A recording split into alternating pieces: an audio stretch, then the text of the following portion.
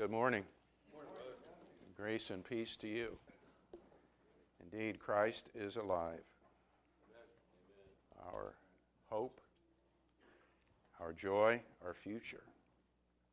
Thank you, Dawn, for the songs. Still can't hardly sing that 362. Good song. Let's turn to Acts 2. Talk about the cross. We could talk about the cross forever. So many things happening and happened at the cross. I'm going to try to look at some of those today. Acts 2:22, men of Israel, this is part of Peter's talk on the day of Pentecost, as we sometimes call it the first gospel sermon. First time anybody gives the good news about the resurrection and what that was all about. Men of Israel, listen to these words. Jesus the Nazarene, a man attested to you by God with miracles and wonders and signs which God performed through him in your midst, just as you yourselves know. So it was said that things were not done in a corner. Paul said that to someone to whom he was talking. It was everywhere. Everybody knew it, what Jesus did. This man delivered over by the predetermined plan and foreknowledge of God, you nailed to a cross by the hands of godless men and put him to death. It was God's plan to do this. It was God's plan because we had no plan to save ourselves. We had no options. So God did it for us. But God raised him up again, putting an end to the agony of death, since it was impossible for him to be held in his power. Praise God.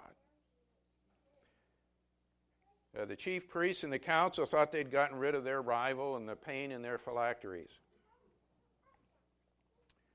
Pilate thought he had gotten rid of a nuisance and the threat to the peace of Jerusalem and to his own personal position.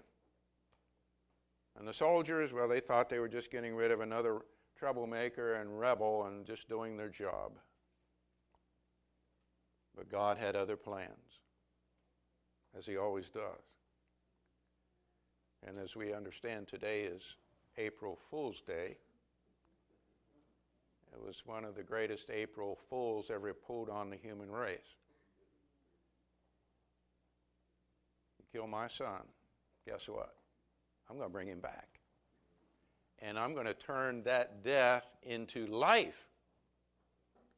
How is that possible? You know, all these mysteries and the way God works, he's just so far above us. So amazing, so wonderful.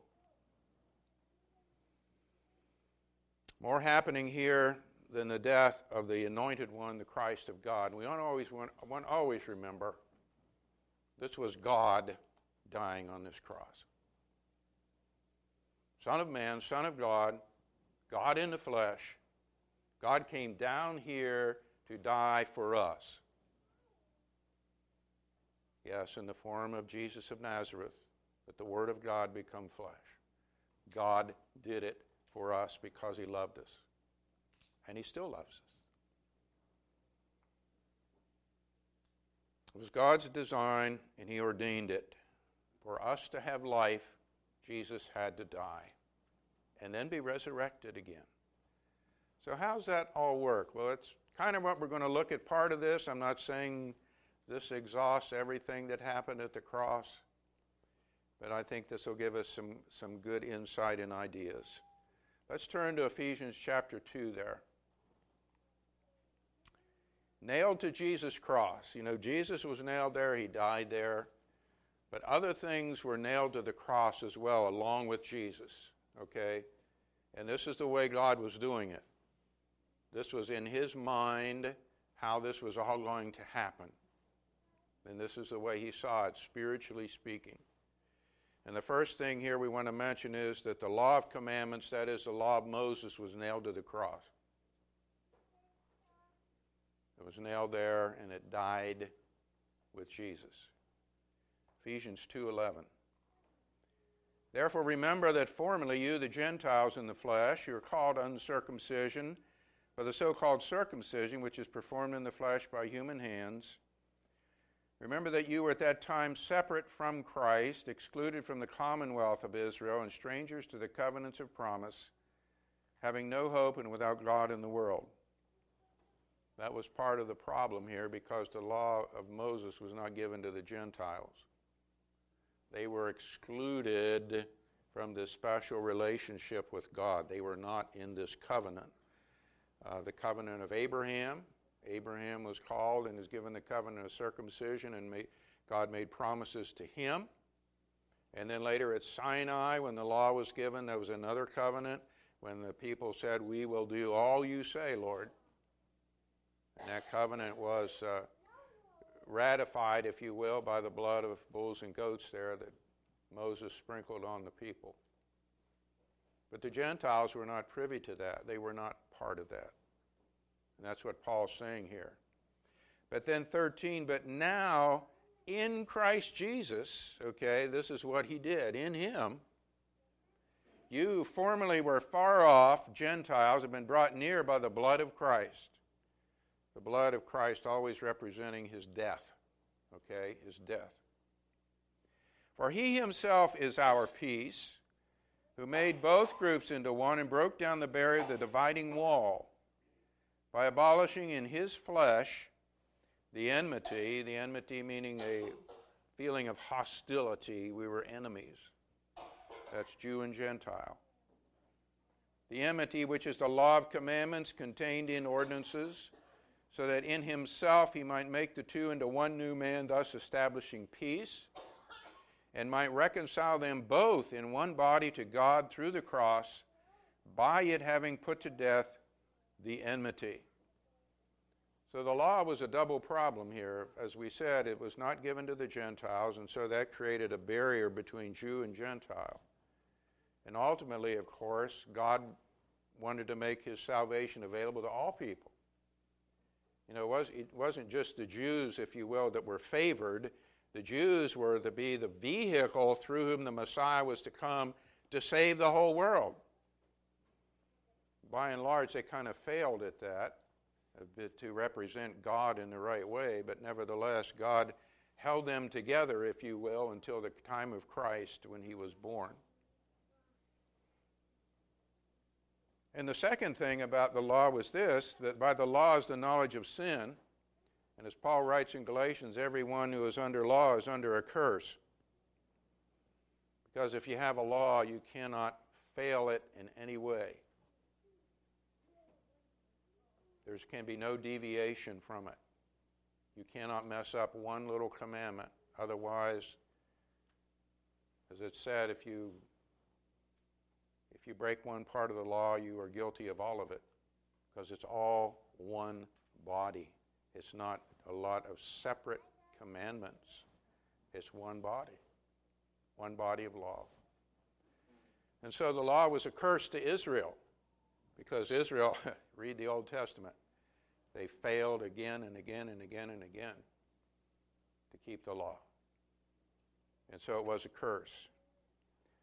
And so Jesus had to do something with that law, because there is the law. What do you do? It's a curse hanging over the Jews in particular. Well, it was nailed in his body on the cross. Through his death, it was taken out of the way. The reason it could be removed is because he kept it without sin. He fulfilled the law perfectly. And that's why it could be removed, that law of commandments and ordinances, and replaced with a new covenant in which both Jew and Gentile could participate in relationship and fellowship with God. As Paul writes in Romans chapter 8, it was the law of the Spirit of life in Christ now has replaced that law of sin and death. It's a new law, it's a new covenant. And as it says there, looking at 15, he abolished in his flesh the enmity, the law of commandments, to make the two into one new man, Okay, the two, Jew and Gentile, could become one in Christ Jesus in the body of Christ, the church, and then reconcile them both in one body to God. So Jesus is the peacemaker, all right, through his cross, to make peace between Jew and Gentile, make them one body, and then reconcile them both, Jew and Gentile, to God, make peace between man and God. Because he is our representative, keeping the law perfectly and dying for us, is able to bring us to God. He is our hope. He is our righteousness. He is our redemption. So the law was nailed to the cross with Jesus. And it could be done that way because he kept it, he fulfilled it. The second thing, let's go to Colossians 2. Something related to this, but not exactly the same. Nailed to Jesus' cross was a certificate of debt. A list of sins and wicked deeds that we all owed to God and could never repay. Colossians 2:13. When you were dead in your transgressions and the uncircumcision of your flesh, he made you alive together with him, having forgiven us all our transgressions. Having canceled out the certificate of debt consisting of decrees against us, which was hostile to us, and he has taken out of the way, having nailed it to the cross. As I remember, and I forget where it was, and Dawn might be able to correct me on this, this is the same phrase that was used when prisoners were locked in the Roman prison. And on the door of their cell, it was listed all of their crimes, their certificate of debt to Rome. Well, this is the same thing. When we transgress God's law, when we don't fulfill what he says to do, we owe God for what we've done, for waste, for lying, for cheating, for hurting other people, for whatever. We owe God because we have transgressed his law. And so all of us, every one of us, you and me, had a certificate of debt that we owe God. But because of Christ, that was nailed to the cross because, again, he is our perfect human. He is our representative. He is the propitiation for our sins. And so that debt, that certificate could be, figuratively speaking, nailed to the cross, but in God's mind, it was. But it's in Christ that it's canceled, okay? And we're going to get to that here in a little bit to see how that works. But that certificate of debt that we all owed was nailed to the cross. Now let's go over to 1 Peter. But you'll be able to see these are all interconnected. The law, of course, and then the certificate of debt because there's transgression. And now the actual deed itself. Now, you may have never thought about it in this way, but our sins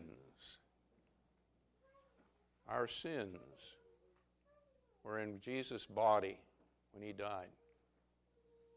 Because you see, our sins still existed in time, in history, didn't they? They're still out there on the record. 1 Peter 2:21. If you have been called for this purpose, since Christ also suffered for you, leaving you an example for you to follow in his steps, who committed no sin, nor was any deceit found in his mouth. There's that statement, and it's true. He didn't even say a bad word, a wrong word. We just babble on and say worthless and wasted things and say things that hurt people, and we don't even think. Jesus never said a word that hurt anybody, on purpose. I mean, they might have been offended by the truth, but that's amazing, isn't it? It's just incredible. Perfect man. And while being reviled, he did not revile in return. While suffering, he uttered no threats, but kept entrusting himself to him who judges righteously. I've always thought about that. He's there nailed to the cross, and I've pointed this out before. That cross was not, 20 feet in the air. He was not very far off the ground. So when you read in the Gospels how the people walked by and were making fun of him and said, "Come on, if you're the Son of God, come on down from the cross." His head was only about up here. They were almost looking him right in the face. They were really mocking him. What would I have done? If I had the power to come down, if I had had the power, as he said in the garden, to have God call those legions of angels. I think the one song we sang suggested, that because of his love for us, he didn't come down. He didn't even say anything to those people, did he? He didn't revile in return. He'd say, "Well, you're going to get yours. Just wait. In 3 days, I'll be back." He didn't say that. Or, "When it's all over, I'll be back to get you." He didn't say that. No, he's just humbly accepting the will of God and knowing, I'm here to save you. Even you who are making fun of me, I'm here to save you. What a heart. Incredible. In verse 24 then, and he himself bore our sins in his body on the cross, so that we might die to sin and live to righteousness, for by his wounds you were healed. God is doing this. In God's mind, the way he's working here, our very sins are in the body of Christ on the cross, dying with him. Dying with him. If you recall here, a few weeks ago we had some lessons on the priesthood. And in the Old Testament, in some of those sacrifices, the one who was offering the animal would put his hands on the head of the animal before it died, to show that he was identifying with the animal and that he really needed to die, but the animal was going to die in his place. Well, that's really what's going on here. That our sins are being placed upon Jesus. In a sense, we are kind of putting our hands on him and saying, "Lord, take my sins." That's what God was doing there on the cross. In his body, it says, and he was offered up. Again, the purpose, so that we would die to sin and live to righteousness, okay? Not that we would just be free to do whatever we want, just so that we wouldn't just have a clean conscience. But there's a purpose. Now, since he lived that perfect life, as we just saw there, no sin, no guile in his mouth, that's the point of it. Now, my sins are removed, so I can now strive to lead the righteous life like he did. Give my life into his hands. Again, one of the wondrous mysteries, by his wounds you were healed. On the surface it makes no sense, but only in God's mind. He had to die again so that we might live. This is the way God's doing. A lot of these contradictory thoughts in Scripture, but again, God's thoughts and minds are so far above ours, his thoughts and ways. And we need to accept that. Our sins were nailed to the cross in the body of Christ. All right, let's kind of start to pull this together. Let's go to Galatians 6. A couple of other things we want to mention here. And this would be, as Paul writes this, for a Christian, okay? For a Christian. All these other things are available, but we're going to see how everyone can avail themselves of this. Okay? Galatians 6:14.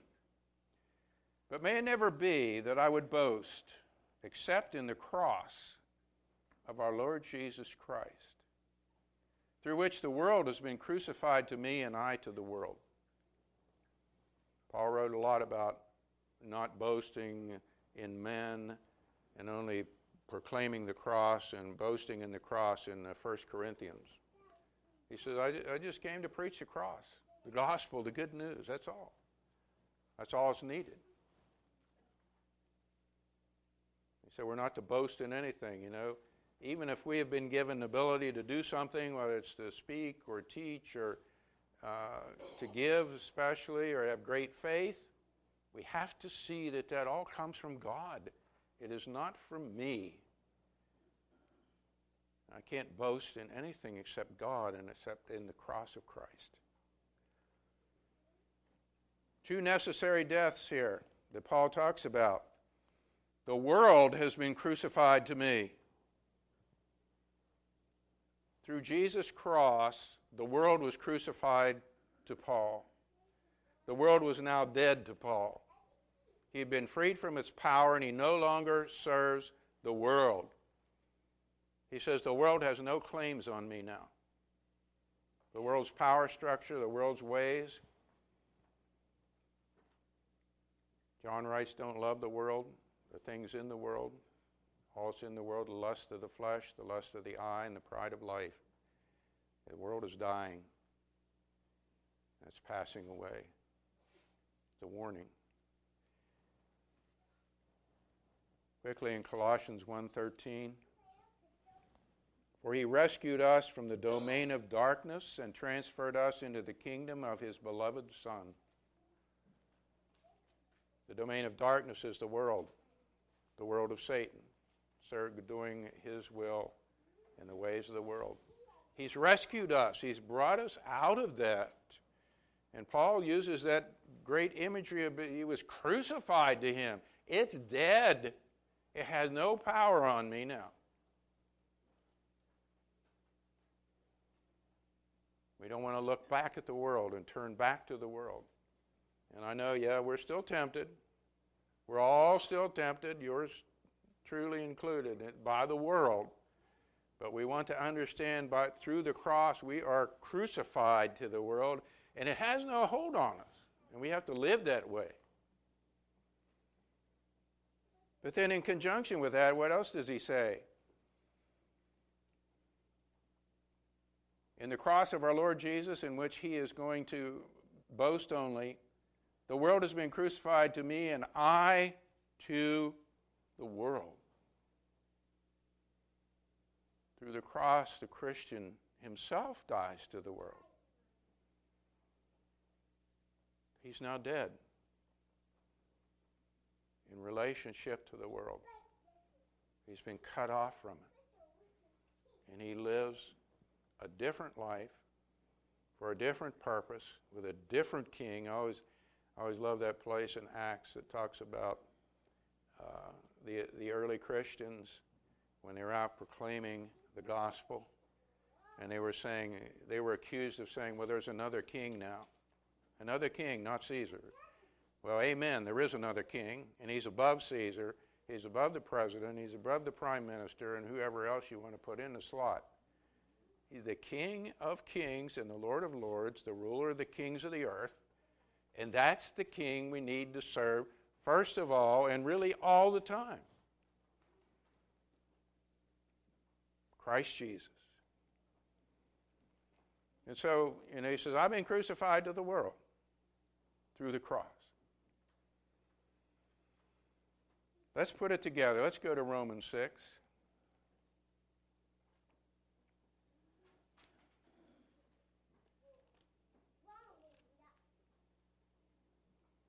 The law, the certificate of debt, our sins, the world, myself, all crucified with Christ. How did that happen? When did that happen? This is so important because even the Christian world doesn't understand this. A lot of people who believe in Christ don't understand how this happens. Romans 6:4. Therefore we have been buried with him through baptism into death. Into death. So that as Christ was raised from the dead through the glory of the Father, so we too might walk in newness of life. There's that new life translated from the one kingdom to the other. New life. For if we have been united with him in the likeness of his death, certainly we shall also be in the likeness of his resurrection. The beautiful imagery of being buried in the water, baptism, and coming up again. We've talked about that. But this relates to the cross. Maybe we don't talk about that enough. The next verse. Knowing this, that our old self was crucified with him. That's what Paul just said in Galatians 6, isn't it? He also said that in Galatians 2:20. I've been crucified with Christ. Nevertheless, I live. Yet not I, but Christ lives in me. This is how we take advantage of or avail ourselves of all the work and things that happen at the cross of Christ when we die with him, when we are buried with him in the waters of baptism. That's where it happens. Our old self was crucified with him in order that our body of sin might be done away with. Our body of sin, in his body he took our sins, 1 Peter 2. It's done away, you see. That's where I contact and get into the power of what happened with Jesus at the cross when I die with him there. So that we would no longer be slaves to sin.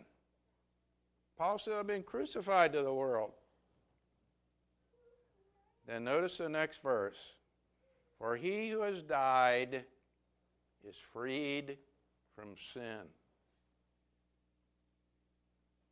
Unless you die, you're never free from sin. You can't be.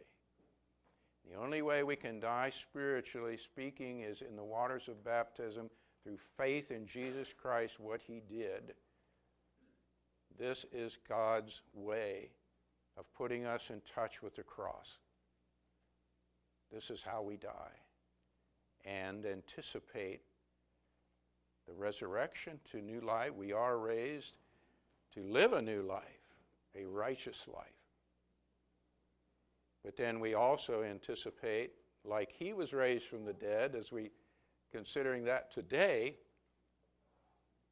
that someday after we pass on or cross over, or however you say it, we die and are buried, that we will be raised again just like he was. Why? Because of what he did, and because I died with him at one point to get in touch of the power of his cross, in which my sins, my certificate of debt, and the law were all put to death. It's beautiful. So if you have friends out there who say all you have to do is believe in Jesus and you're saved, you really need to take them to Romans 6 and show them you're not in touch with the power of the cross yet. You haven't died with him. And you've not been born again. You've not been raised to a new life. It's the teaching of the Word of God.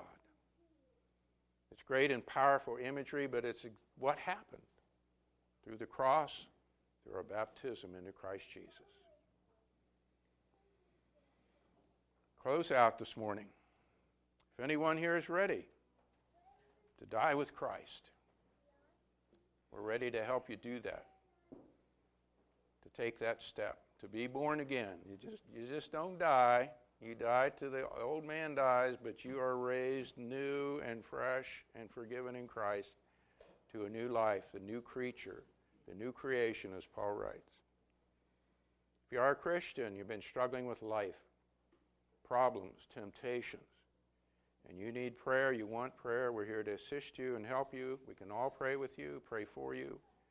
Again, as we've said before, if you want to talk to myself or Mike separately, or Rick or Don, whoever you're comfortable with, we'll do that anytime. Just give us a call. If you're ready to respond this morning, please come while we stand and sing.